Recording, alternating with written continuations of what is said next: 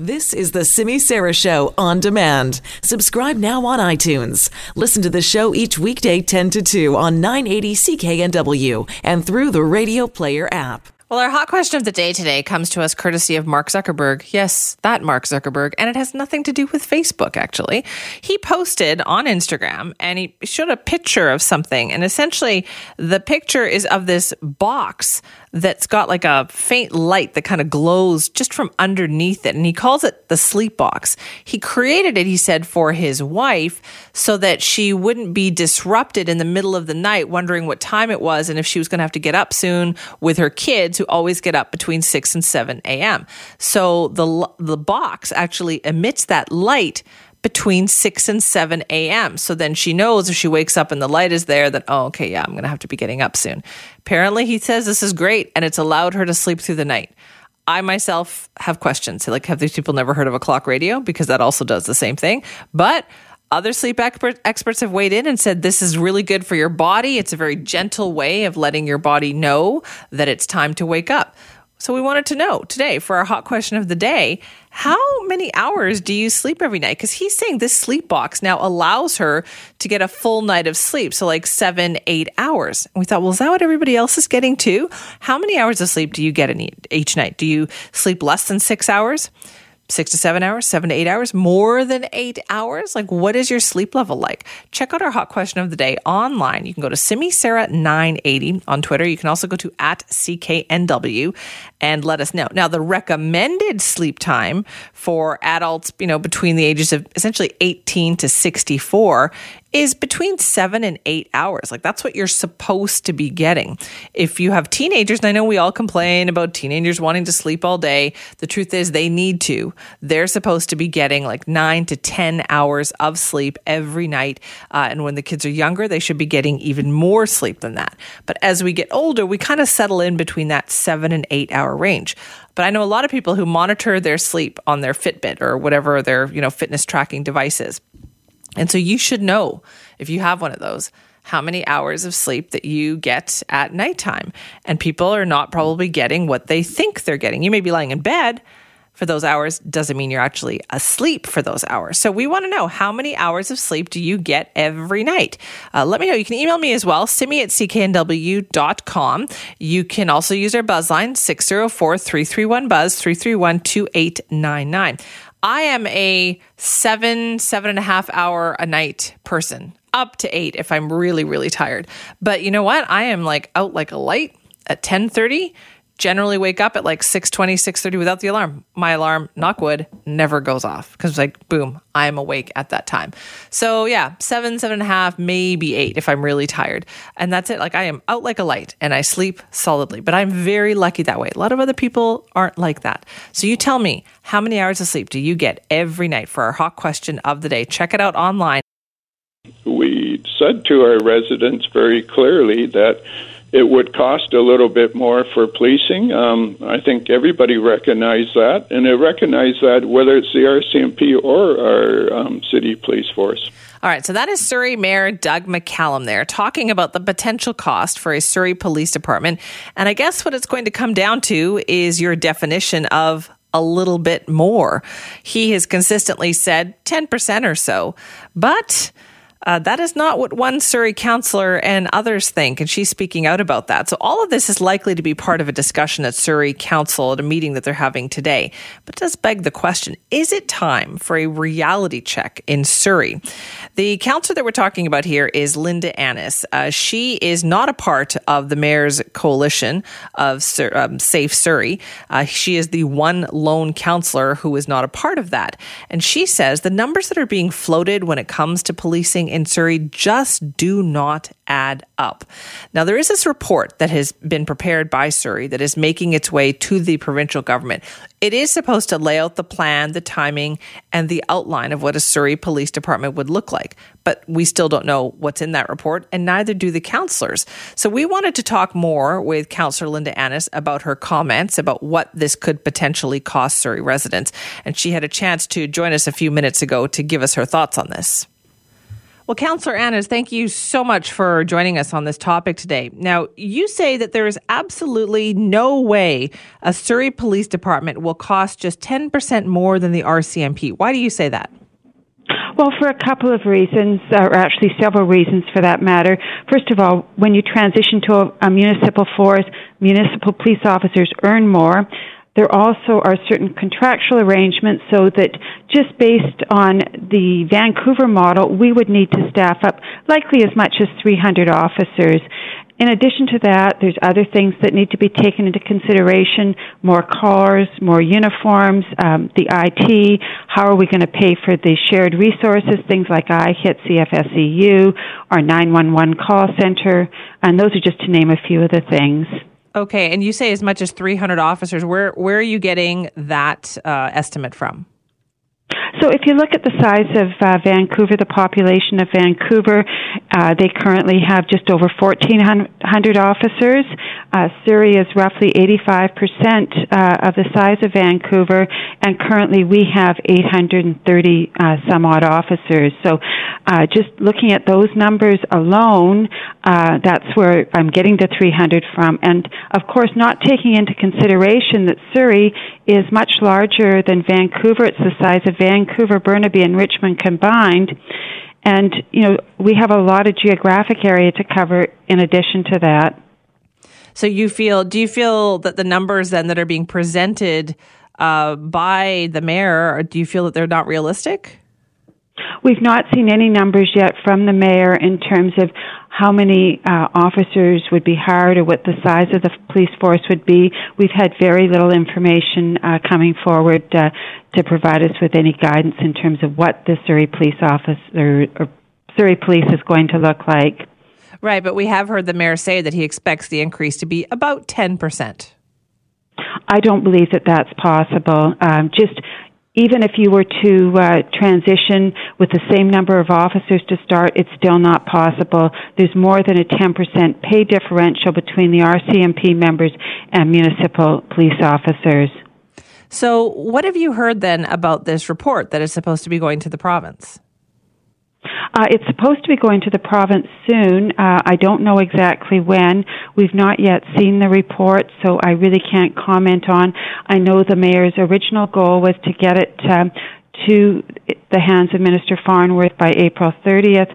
I'm not sure if that's still his plan or not. Now, you're the lone kind of councillor on Surrey Council that is not part of the mayor's coalition. How has that impacted you during this process? Not in any really significant way. I think my voice is being heard. I'm trying to reach out and speak on behalf of the public in Surrey and express any concerns that have been expressed to me. And I know one of the big concerns is the lack of public engagement. Things like changing police forces can't be done in secrecy. We have to be open and transparent, and we have to let the people know how this is going to make them feel safer and at what cost. How much is their taxes going to go up? And so what would you like to see happen as part of this process? I'd like to see public engagement. I think the people have every right to know what is it going to cost them, how much are their taxes going to go up, and how by switching to a municipal police force are they going to feel safer. Are you confident, though, that this is on schedule? Is this actually going to happen? I've not seen the report yet, so I can't comment. The first stage of the process is for it to go to Victoria. Then the provincial government needs to sign off on it before we can move forward. Now, what have you heard, Councillor Annes, from Surrey residents, though? Like, are they willing to spend that money, in your opinion? Like, do you think they're okay with it costing more than 10% of an increase, or do you think there are concerns? I think there are concerns, and I think it's a bit of the unknown, not knowing how much your taxes are going to go up. Your taxes may go up $100, $200, $500. We don't know, and it's hard to make a decision not knowing what the financial impact is going to be on you and your family, and how is it going to make you feel safer. So how many officers do you think Surrey does need? Well, I think we need another 300. I think ultimately, I would like to see about 1,200 in Surrey, which is a little bit more than that, but and we need to be increasing the size of the force as the population grows in Surrey. Currently, we're growing at about 10,000 residents per year, and this past year, the council did not approve any additional members, so we're already starting at a deficit. So that's a huge number of an increase, right? What is Surrey at right now in terms of number of officers? We're at about just under 840 officers. So you're saying at least like 350 new officers that would staff it up to the level of, say, what Vancouver is staffed at? That's correct, yes, and that's not taking into account the geographic disparity either, because Surrey is so much bigger than Vancouver. It's as big as Vancouver, Richmond, and Burnaby combined, and in order to improve response times, if that indeed is a concern, then we need to have even more members than that. Now, we've heard of quite a few shootings happening in Surrey in the last few weeks. Do you think that if this does happen, if you can get that staffed up to, say, 1,200 officers, will that help? Will people feel safer? That's not going to resolve the current gang problem. The current gang problem is not only in Surrey. There was a shooting in New West a few days ago, Vancouver. It's happening in all of our communities. Just the size of Surrey, unfortunately, we've had our share for sure, but changing uniforms isn't going to solve the gang problem. All right. So then is this a worthwhile exercise? Like, are you in support of this? I want to see what it looks like before I make a decision, and it goes back to being open and transparent, and I want to be able to talk to the citizens of Surrey and find out what do they want, because in the end of the day, I represent them. All right, Councillor Annis, thank you for your time. My pleasure. Have a good day. That's Linda Annis. She's a Surrey City Councillor representing Surrey First. So she's not part of the Mayor's Coalition. She's the only kind of lone opposition councillor on Surrey Council. And she is raising concerns about the march towards the Surrey Police Department. You know, we're pretty good at recycling here in BC. And I think a lot of us are proud of that. In fact, we have one of the highest recycling rates for beverage containers in North America. And we have good access to recycling programs as well. Government stats show that overall, 93% of households in Canada have access to at least one form of a recycling program, and the vast majority of us use them. But what happens after you put those items in the yellow bag or the blue bin and you put them at the curb? I mean, we think, hey, we've done our part, right? We feel pretty good about that. Look at that. We sorted and did everything properly and put it all out there. But increasingly, finding a market for those recyclables is difficult. And that means less of that material is actually being recycled after it leaves our homes. Global News has been doing a series on this. You can find it on the website, globalnews.ca. But we also wanted to talk more about this with the help of our guest, Tony Walker, who's an assistant professor at the School for Resource and Environmental Studies at Dalhousie University. Tony, thanks for being here. Yeah, good morning or good afternoon, actually. I'm in Halifax. Yes. Good afternoon to you. Good morning for us. Let's talk about recycling here. Are we not as good at recycling as we used to be because of the problem of finding a market for these recyclables? Well, I guess we think we're fairly good at recycling, but it's been based around a kind of a recycling model which relies on us putting it in a blue bag. Any material that can be recycled domestically, which isn't a great amount, to be perfectly honest, the rest was shipped overseas.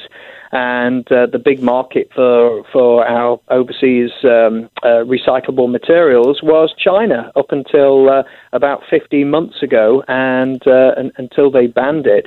And that set everybody scurrying around in North America, particularly here in Canada. Municipalities were struggling then to find suitable markets for this material. So why did China ban it? Why don't they want this stuff anymore? Well, that's a good question. So for a couple of decades, they've been taking recyclable materials, primarily plastics, from the developed world to feed into its manufacturing industry, because, of course, that's the recycled plastics featured very heavily in the materials they were making for the rest of the world for them to export. And, of course, they were relying on material that was clean and of high grade, so they could recycle that and make it into new stuff. But recently, with the China sword, the government has come up with the initiative to make China's economy move towards a greener and more high-tech rather than manufacturing. So really, essentially, it doesn't need our material anymore, and any manufacturing it still will do in the future, it can handle that with its own internal domestic capacity.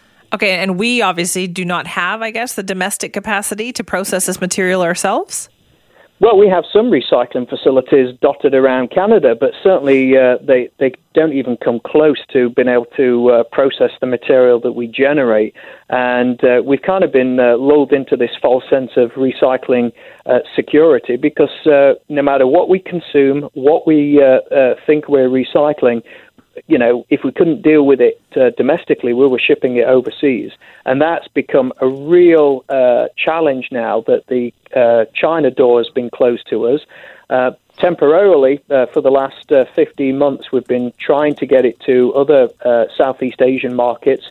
And more, they're closing their doors to outright bans, such as India, or they've come up with a phased approach and only accepting really high-quality material, or are going to be banning it in the near future. So, yeah, essentially, we can't really ship it overseas anymore. What's happening to all of this stuff that we're putting in our bins? We're stockpiling it. And depending on your jurisdiction, a lot of that is now going to landfills. And we also, when these things were screened fairly carefully by recycling facilities, if it was contaminated with food items or other types of plastics, then it was diverted into the landfill stream, and only good, high-quality material was supposedly sent off for shipping. But now we are struggling, and that's why Canada at the federal level has got a zero plastic waste strategy that it wants to implement, and people like yourself are talking about this issue because we're landfilling a lot of this material. I think people would be really upset to find that out, Tony, to know that we're going to all this trouble of like rinsing these containers and washing them and putting them in the right bins and bags and all that kind of stuff. And so what good is that? Well, in theory, if we had domestic capacity, then it would be great if we could recycle 100% of all the materials we use in packaging here in Canada. Hopefully that would create jobs and, drive the economy. But it still would perpetuate the, single-use mentality and culture. What would be better if we reduced and used less. And I think that also needs to be a strategy that moves in parallel with increasing our domestic capacity to recycle. Right. So you're saying we felt okay about all this stuff that we were using because we thought we were recycling it all. That's right. We were putting it in the blue bin, putting it on the curbside, and then high-fiving each other because we were so green, allegedly. But that's not the case. And so, it's a massive wake-up call, not only for consumers, but the manufacturing industry, food retailers, and just anything that we purchase as products either comes in some form of packaging material, whether it be cardboard or plastic. And, but from industry to consumers, we're really going to have to change. We purchase goods and transport goods around the world. Right. Whether that's through seeking alternatives or do without. So, Tony, why can't this stuff be recycled? Like, why aren't we building plants, or why aren't people building companies that can recycle this stuff? Yeah, that's another good question. So, for example, if we had all of the beverage bottles in North America were clear plastic, that would be wonderful because we could put thousands of them in the same bin and we'd be confident they'd be all made of the same material. But the bottles have dyes in them, and different packages have different plastic types and polymers in there. So it becomes a bit of a complex mixture, and it makes it invariably difficult for recycling facilities to handle it because they don't know what's in it. So we have our plastics there's too much variety then in our plastics. There is, and I think one way forward to help get us out of this mess where we're putting lots of this material to landfill is to simplify the packaging stream. Let's have one type of high density of polyethylene that can be recycled, or one type of low density, that's the plastic bags, so that the complex mixtures are simplified. And I think the federal government is helping industry move in that direction as well. Right. So then that way, if it's simplified, then it's all much more recyclable.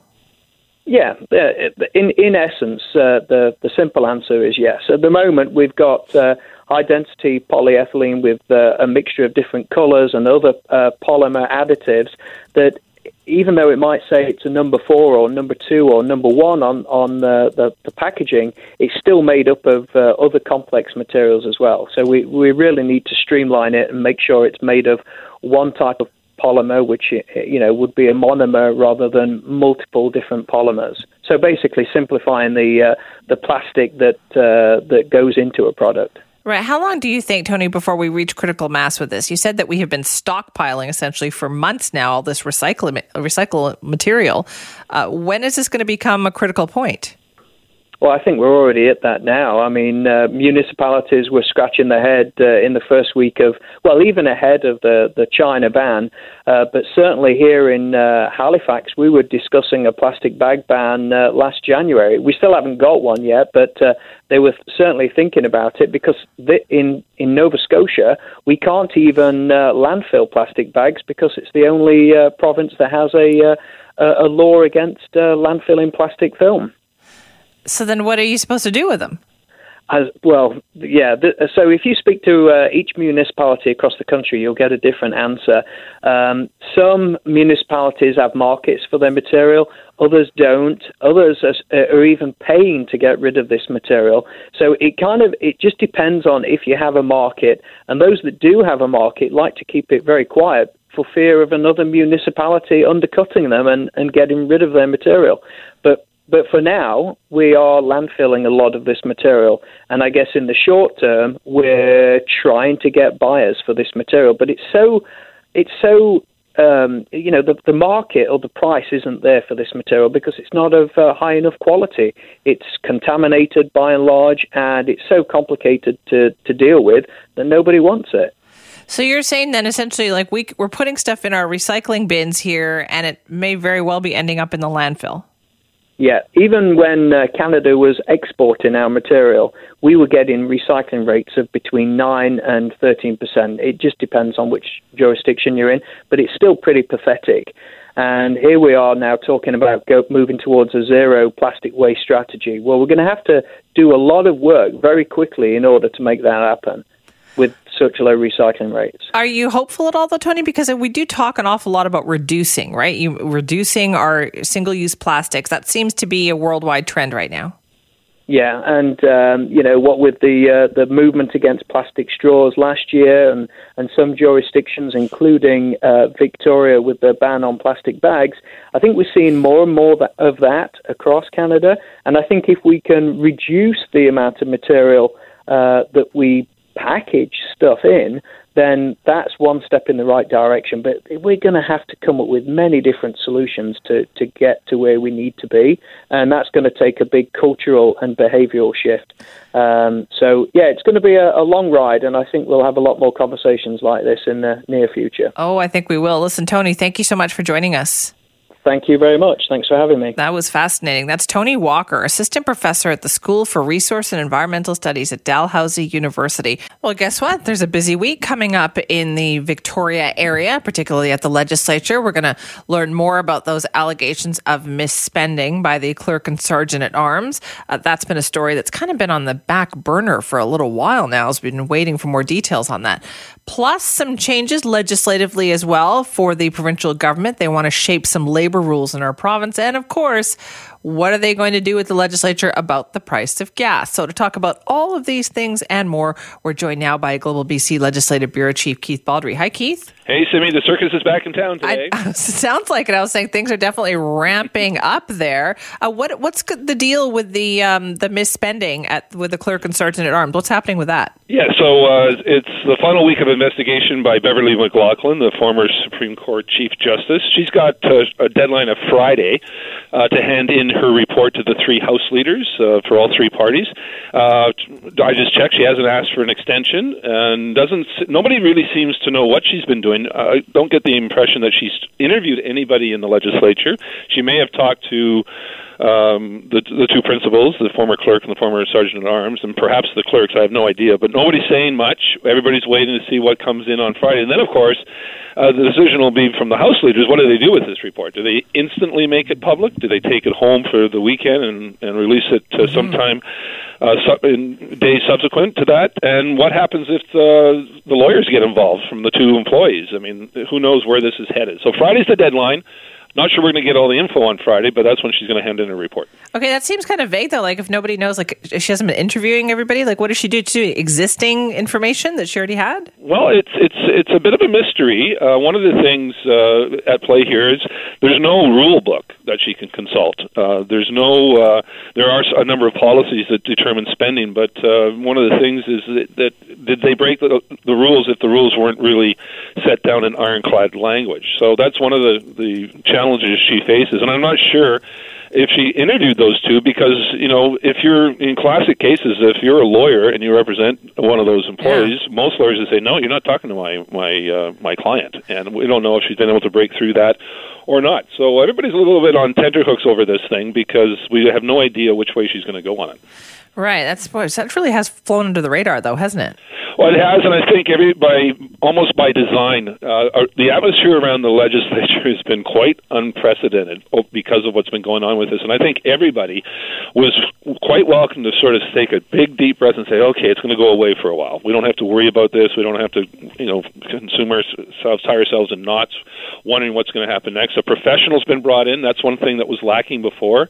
You had this unprecedented situation where the speaker was doing investigations and through his special aid, and no party was really comfortable with that this was a personnel matter, and personnel matters are different than a lot of other matters, and that's sort of had a cloud over the legislature for some time. I think people were comfortable with the fact that a pro like Beverly McLaughlin was coming in and she was going to take over here, and everybody else could sort of take a back seat and let her do her work.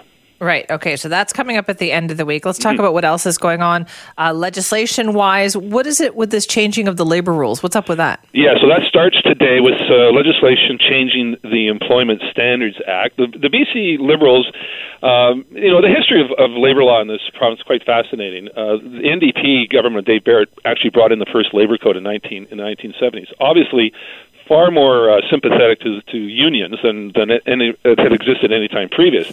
The Social Credit government came in under Bill Bennett, didn't change a huge amount of things, but Bill Vanderzam came in and really just turned it on its head and brought in a completely anti-labor labor code. The Harcourt government changed it back again.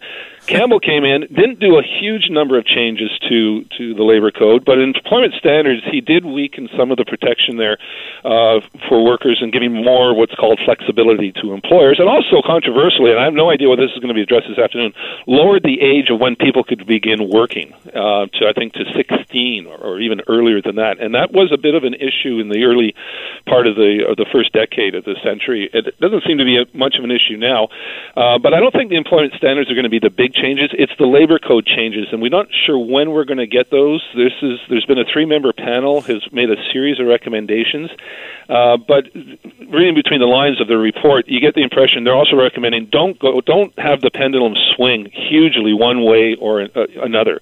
And it didn't really swing in a big way under Campbell, but it swung a bit, and I presume it's going to swing back a little more to the labour movement as a result of the NDP's in power. The one thing we're keeping an eye on, I'm not sure we're going to find this out today at all, whether or not the whole secret ballot is eliminated when it comes to certification drives for unions. The NDP wants that gone, but Andrew Weaver and the Greens have said no, we won't support that. We think a secret ballot is fundamental to democracy. So that's going to be an interesting fight. Not sure that's going to happen this week, though, but it begins today, the process of rewriting the labour laws in BC, which is the key, campaign commitment for the NDP. It begins today with some changes to the Employment Standards Act. I guess when we have question period coming back, too, we can expect a lot of discussion and back and forth about gas prices. Oh, I would think that's got to be top of mind for the Liberals. I'm sure there's other issues as well. But, I mean, the Liberals have really seized on this issue, and I think they're having some success with it about demanding that the government take some action. Even though the NDP is discovering, now that they're in government, it's a lot harder to find the answers to this thing when they were in opposition. Our friend Mike Smith has been gleefully tweeting old videos of John Horgan in the legislature in Hansard when he was in opposition, when he had a lot more hair and it wasn't as gray as it is now, demanding that the government take action on gas prices, demanding they lower gas taxes, that they begin looking at regulation, all things that he now rejects as the premier. So Smitty's been having some fun pointing out what you say in opposition doesn't necessarily mean what comes true in government. And I would be very surprised if the Liberals didn't try to jump on that issue today. There's no easy, I think Horgan's made it clear, there's no easy fix here, but nevertheless, it's a nice populist issue for the Liberals to try to take hold of. And I wonder, do you think they're gaining some traction? Are they getting some traction by doing this? I think there's always going to be frustration at the pump when people look at the bill and go, whoa, and they're automatically, I think, the default position is blame the government. And because the government does take 35 cents a litre from you for various taxes, which, go to build transit and transit lines. It's not like it disappears into the ether. The money's used for something, but people are now focusing, I think, having their attentions brought to the fact that the amount of taxes you pay on your litre of gas is noticeable now. And there's anger at the pumps, and I think the Liberals are probably benefiting from this. And I detect a bit of, not desperation on John Horgan and the NDP's part, but certainly a little apprehension, because just born in the fact he keeps changing his position. At first, he seemed to suggest maybe there's some taxation relief. Next day, no, that's not going to happen. Then he suggested that there should be regulation, and then he realized, no, that's not going to happen. I discovered we can't really do that. Then he suggested a refinery be built, and then the next day, no, maybe it should be built in Alberta.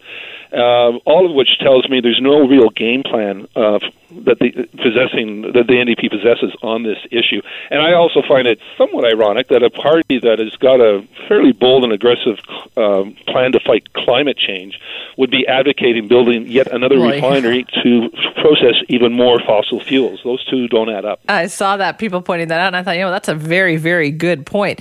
Are they very sensitive, though, I guess, Keith, to any issue having to do with affordability? Because after all, that is what tipped that last election. Exactly. They ran on that issue, and that's why they're in power, and that's why things like this can get away from them. The price of gas is a big part of many people's household budget, and now it's getting to the point where you're really noticing the boost in price that you're paying is significantly higher for many people than it was just a few weeks ago, and that goes to the heart of the affordability issue, and I think the Liberals will continue to try to exploit that. Not that the Liberals have any answers here either. I do find it ironic that the so-called Free Enterprise Party is demanding that the government step in and interfere with the marketplace, which is another irony on this story as well. But affordability is a nice issue to run on, but if you can't deliver it, it can come back to bite you. Sure can. Well, you're going to have a fun week. All right. It's going to be lively. Thank you, Keith. All right, Sammy. Take care. That's Keith Baldry, our Global BC Legislative Bureau Chief, giving us a preview of what is ahead this week in Victoria, because they're all back at work.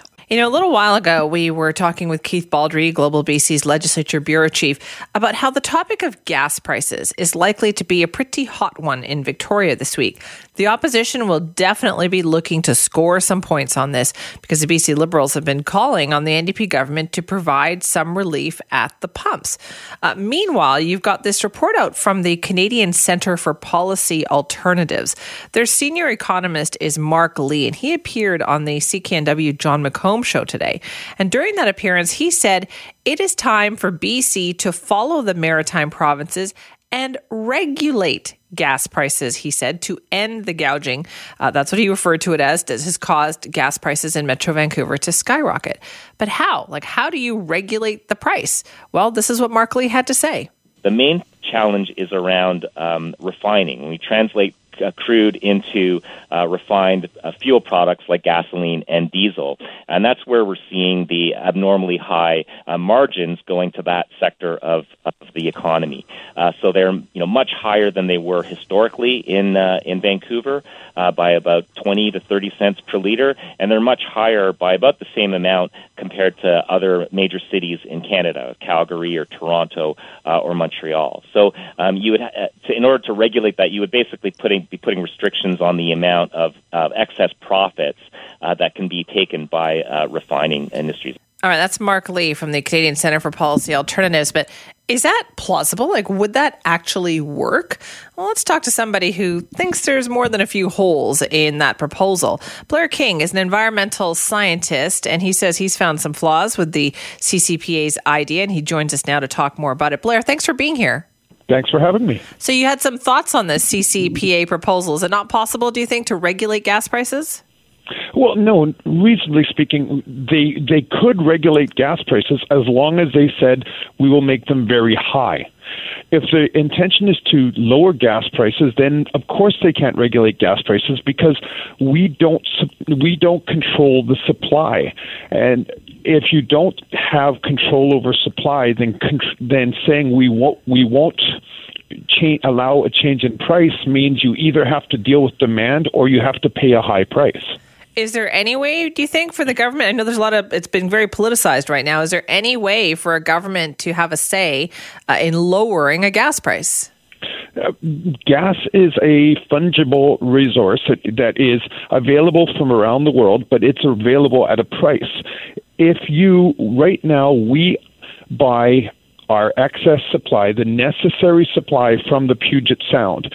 The Puget Sound has other buyers. If we say we won't pay your price, they say, fine, we'll sell it to Oregon, and we don't get the gasoline. So the answer is we can certainly say we won't pay the price, but if we don't pay the price, we don't get the gas. Right. So essentially, there's still too many customers out there. Well, there's too many customers for the supply that's out there. We have the west coast of North America is an integrated market from Alaska to California, and if we don't buy it from them, it'll go to the other parts of the market. There's lots of people who are looking for gasoline, and we are only one of the buyers. Okay, so then how do we increase the supply? You increase the supply by increasing the supply. You either make a bigger pipe to allow material to come from more material to come from Alberta, or you bring it in by sea. But those are really the only two options on the west coast of British Columbia. It's interesting, though, isn't it, Blair? Because here we have been arguing and talking and debating about the pipeline issue for the last 5 years, and now the thing that might sway some people's opinion is how high the gas prices are. Yes, which it's ironic because the reason we have the carbon tax is to discourage gasoline use and to encourage alternatives. But if your policy perspective is you want to reduce gasoline use, then raising prices is really the approach you should be looking at. So will building more pipelines, will the Trans Mountain Pipeline, will that help this problem? Absolutely. The project as designed is supposed to get the heavy fuel out of the existing pipeline, and in doing so will expand the capacity substantially on the existing pipeline with all that heavy fuel going to the second pipeline. By doing that, it would address the shortage by allowing all that extra fuel that Alberta has. Alberta has a glut of both gasoline and diesel, and they just can't get it to us because there's a mountain in the way, a set of mountains in the way. Right. But the thing is, that could be years away, though, couldn't it, Blair? By the time this thing is built and the pipeline up and running. So you're talking about supply increase, it's years away. And by then, people might have decided to do something else, like buy electric cars. Well, that's certainly an option. And if you're an economist and you want us to get people off gasoline and onto EVs, then this is the way to do it. $1.75 to $2 gasoline will make people think twice about taking that extra ride and may put them on the bus or get them to buy an EV. Do you think it's changing people's minds right now with the way prices are? Well, I certainly know that people are taking notice of the gas prices and making different decisions than they did when gas was $1 a liter. We are, as a family, we're saying, okay, we aren't going to do that extra trip to the interior to see our sister-in-law. We'll spend that time on the coast here, and that foregone trip will reduce carbon emissions by that much gasoline, and that's essentially the point of raising the price of gasoline. Right. So what do you think then when you hear about all this becoming so political and people saying, oh, politicians need to lower the price? Well, the simple answer is what is the purpose of the carbon tax? And if the increased price meets your governmental policy objectives, then what are you complaining about? The challenge is when you say my policy is to raise gas prices, but I don't want to raise them too high or too quickly because that hurts people. And so what we need to look at is how do you protect, if you're a government, how do you protect the poorest from these price fluctuations while allowing the people who can afford it to come up with alternatives and therefore reduce overall consumption? Interesting topic. Blair, thank you for your time. Thanks for having me. Appreciate that part of the discussion. That's Blair King, environmental scientist based in Langley, who's been very active in the discussions and the debate surrounding pipelines here in BC.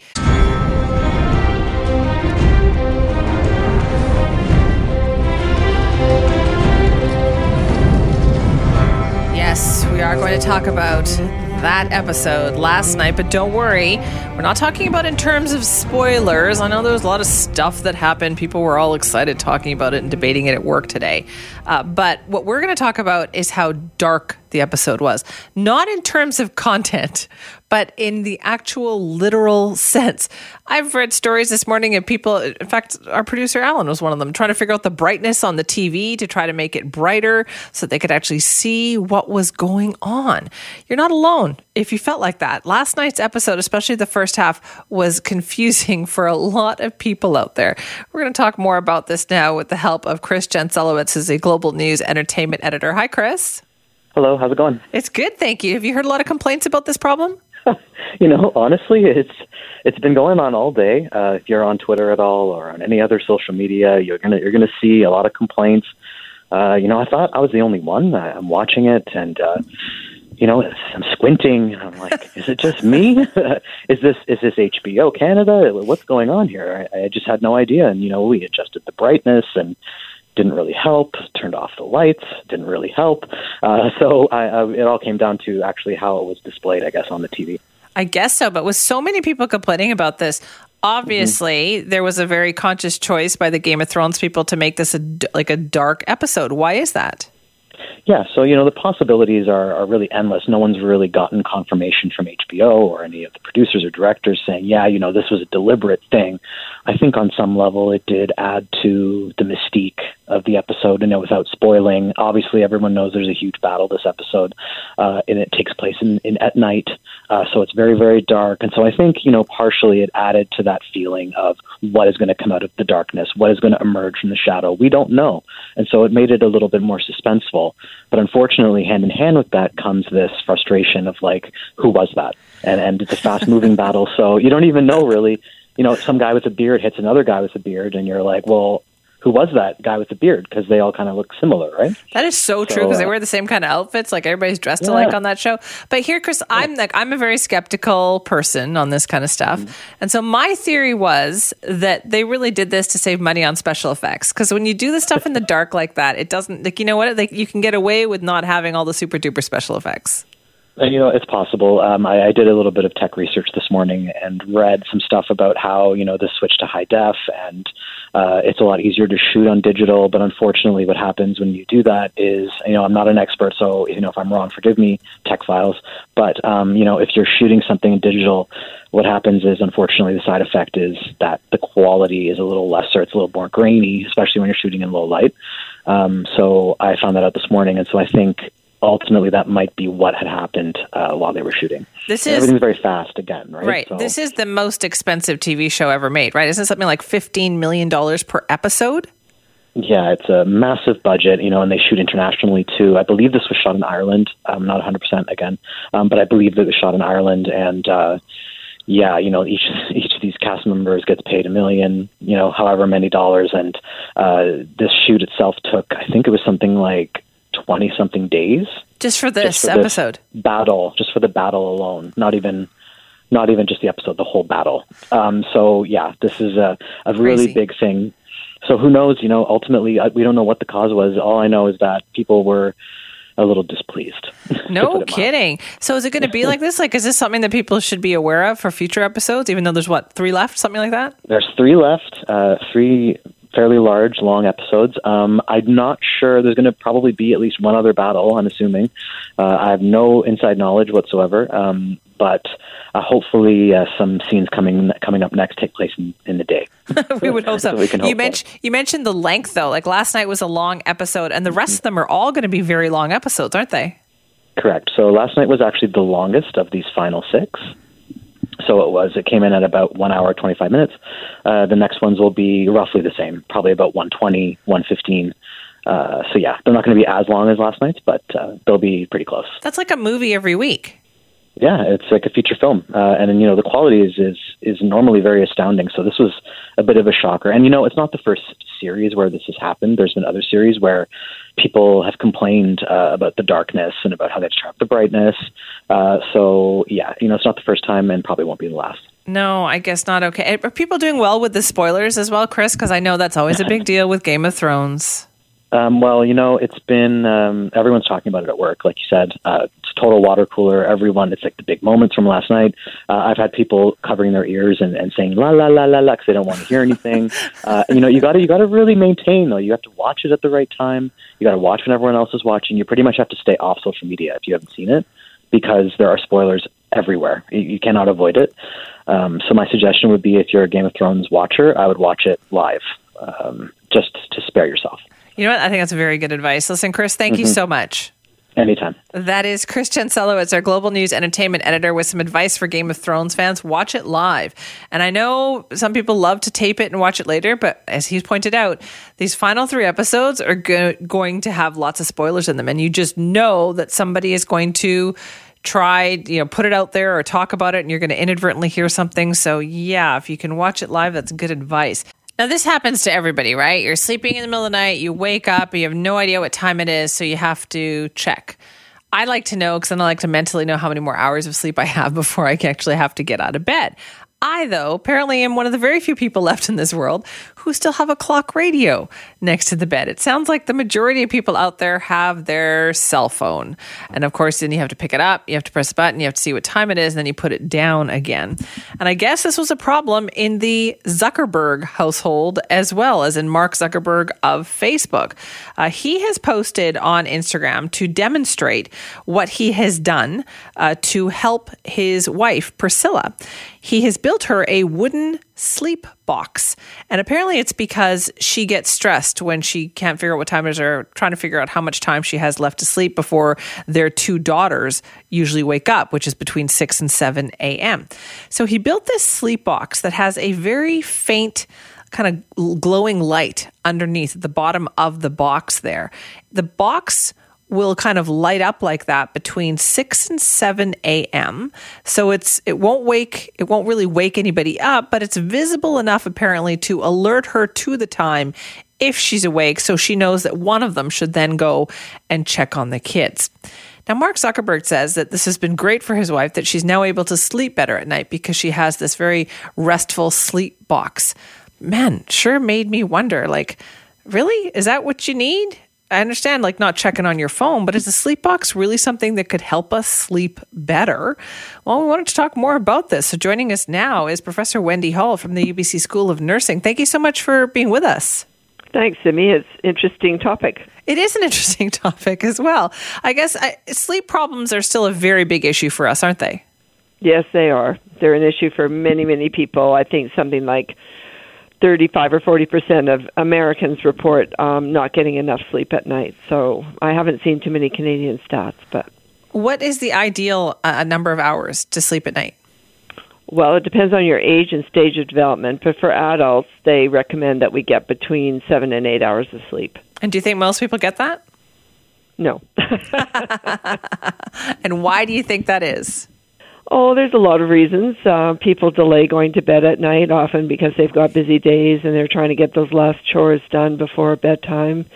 Sometimes people are very active before bed and are on screens, or they're having really major physical exercise, or they're worrying about something that they need to do for the next day, so they go to bed, but it can take them a long time to get to sleep. So they might be in bed by 10 o'clock, but they're not asleep until 11. And then often people cut their time the next morning and get up early because maybe they've got things they have to do before they go to work, or they feel that they can catch up on things in the morning. And you just can't catch up on sleep, can you? No, you don't. And what does this do to our bodies if we don't get enough sleep? Well, basically, there's all kinds of research now that suggests that it has major negative repercussions. So it affects memory, it affects learning for adults too, not just for young people. We're all learning over the course of our lives, and we need to process those memories. It affects our curiosity and our creativity. People who get less REM sleep, that's the sleep that normally you have more of toward the morning. That's when you have your sort of creative thinking about maybe something you've learned that day or a problem you're trying to solve. It affects blood pressure. It affects heart health. It affects obesity. Yeah. Everything essentially. And yet we don't take it seriously enough, though, do we? Like, we don't, I don't often hear people say that, I have to make sure I get X number of hours per night. No, you're more likely to hear people bragging about how little sleep they can survive on. And that's the problem, because survival is a relative term. So you may be managing to get through the next day, kind of, but it's taking a toll on your body if you're getting less sleep than you need. Right. I tend to think that the cell phone thing is a big issue here too, right? Because I guess Mark Zuckerberg built this box for his wife because every time she checked the time, she was picking up her phone so that she could see the time. That would seem very disruptive to me. Yes, it is very disruptive. I liked your comment about having a clock radio in your bedroom. I mean, I don't have a clock radio, but I've got an alarm clock where if you push down on one side of it, it'll highlight the face of the clock, so you can see what time it is. But you still have to press down. Yeah, but it's not like picking your phone up and pressing down. I know exactly where it is beside the bed, and I can just move my hand over and go click and see the time and then let go, and that's done. See, I don't even have to do that, though, Professor Hall. I just have to You can just look at it. I just kind of like half open one eye, and it tells me what time it is. Have we let technology, do you think, dictate too much of that part of our sleep process? Well, we certainly don't want to be looking at screens a lot during the night because we know screens emit blue light, and that affects our sleep, and if we're getting big bursts of light during the night, it can kind of reset our circadian rhythm because our bodies can be thinking, oh, it must be daytime, it's not nighttime. But also, I've found from having conversations with people and doing reading that even having a cell phone in your bedroom, even if you put it on silent, so you can't hear those little messages dinging as they come in or whatever, people are still aware it's there, and that can interfere with their sleep because on a subliminal level, they're thinking about their cell phone. Right. And as somebody else was pointing out, they called into our show earlier and they said what happens is that then they see something else that came in when they're checking a text came in. Oh, an email came in. And then all of a sudden your brain is up and running. Yeah, exactly. So those are things we don't recommend in terms of making your brain get up and running. We recommend that if you do wake up in the middle of the night, okay, I myself, I also check the time because I do want to know how much sleep I've got left. But they recommend that, you try and go right back to sleep. And if you can't, after 20 minutes, you put on low light and read a really boring book. I was reading something that said you could read the manual for your washing machine or something, so that you can just lull yourself back to sleep and then just, head back into dreamland. So, and, if you wake up and you're worried about the time, it sounds like Mark Zuckerberg's wife was worried that she didn't have enough time left before the children got up. Right. You can do meditation. You can try and make your muscles tighten your body and then relax them. you can, write a little list, not on your cell phone, but, if you're lying there and you're worried about, I've got this to do, that to do, that to do, how I'm going to get it all done, you can just handwrite a little list and put that down and just say, okay, I've done that. I can go to sleep now and forget about that. Is using a gentle light, the way he designed that sleep box, is that a better way to wake up in the morning than an alarm? I don't know. I mean, I'm not exactly sure how that light worked because are you saying that it came on between 6 and 7? Like, I guess it kind of gently dimmed between 6 and 7. So it got a little bit, so that it got its brightest between 6 and 7 a.m. So then she would know that's the hour that the kids usually wake up and it's time to be waking up. Oh, I see. Well, I don't really recommend having sources of light in your bedroom like that. So maybe that's all he could do to try and figure out how to help her because she was looking at her cell phone all the time, and that's certainly preferable to looking at your cell phone. But and why don't you recommend having light sources like that? Well, because I don't know what he did to the light source. He may have. Sometimes you can put filters on light sources so you can screen out a lot of the blue light. So he might have done that, so that when she looked at that light to see is it bright or is it dim, she wasn't getting exposed to blue light. But if you're not doing things like that, then you are getting exposed to blue light if you've got some kind of a screen in there or something. Right. This is a very small kind of box that he's got there. And I just thought, all right, this seems like we're inventing things that perhaps we didn't need even 15, 20 years ago. No, it's true. We are. Are we getting worse at our sleeping habits, do you think, from before we had all this technology? I think so. I think it's had a really negative effect on people's sleep. I mean, take, for example, BC, where they said, they're going to give a tsunami alert on people's cell phones. So what does that mean? If it's happening in the middle of the night, it means you have to have your cell phone in your bedroom. Oh, that's so true. Little things like that make us totally dependent on having that thing sitting there. Yeah. You got it. All right, Professor Hall, thank you so much for your time. Oh, you're very welcome. Thank you, Simi, for your interest. Oh, as always, we love talking about sleep. That is Professor Wendy Hall, UBC School of Nursing.